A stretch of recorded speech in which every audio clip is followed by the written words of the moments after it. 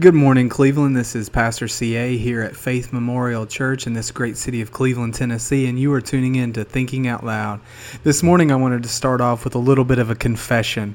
Not a confession of any kind of gross sin or anything like that, so don't freak out, but a confession about something that I'm not exactly proud of. I have to say that when I am listening to the radio or listening to Spotify, random playlists, that I wish that I could say as I was listening every time a Taylor Swift song came on, I immediately hit the skip button and go to something better quality to listen to.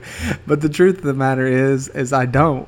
I don't know why, but it seems like Taylor Swift songs are the catchiest songs on planet Earth. They're those songs that just get stuck in your head and kind of make you want to pull your ears off, but they just stick. And one particular song that I can't help but catch myself singing in my head and unable to get it out is this song that she has called Shake It Off. Shake, shake, shake it off. Haters gonna hate. I don't even know the words, but it just gets stuck in my head like it's on replay over and over again. It almost drives me insane. And it's a really good song, actually. But the reason that I bring that up and have that somewhat comical confession is that in the book of Hebrews, there is this idea of shaking.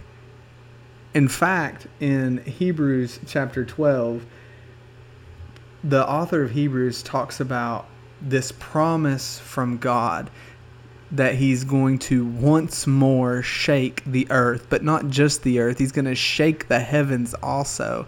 And then he says this idea of once more indicates that there's going to be a removal, that the shaking is going to happen in such a profound way that it's going to shake off those things which aren't permanent. Those temporary things are going to kind of fall to the wayside.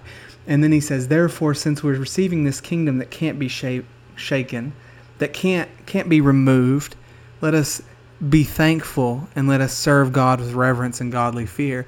And it's this idea of there's a shaking so that the stuff that doesn't need to be there is removed. Even like this song, I'm going to shake it off. They're going to talk about me. They're going to hate. They're going to play, whatever. I'm going to shake it off.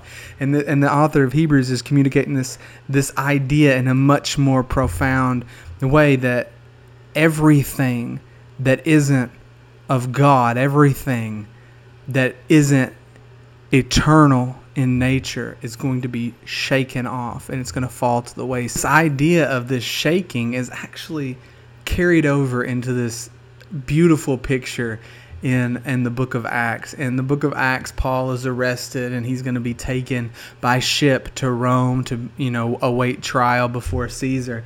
And along the way, the ship enters in a storm and they get shipwrecked. He gets thrown onto this island of Malta, and they're building a fire, and out of this brush a viper jumps out and bites Paul's hand, and everybody immediately says he's dead. He must be a murderer or some great sinner because this is going to kill him.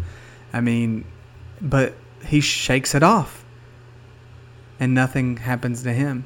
And so then it's, oh my gosh, this guy must not be a murderer. This must be a god. And, it created an opportunity for him to actually share the gospel, and it led to healing. And there's this big, beautiful picture of revival that takes place on this island of Malta. And the whole thing started with Paul going about his business, experiencing an attack, shaking it off, and the shaking it off opened a door for revival. That's the mindset that we need to have when the enemy comes at us, when we get attacked, when we feel like we're snake bit and people are saying all of these things about us. This man must be a murderer. I can't believe they did that. What is their past like? And you have all these attacks coming from all these directions. We just need to shake it off and see what God has for us. This has been Thinking Out Loud with Pastor CA. God bless and have a great day.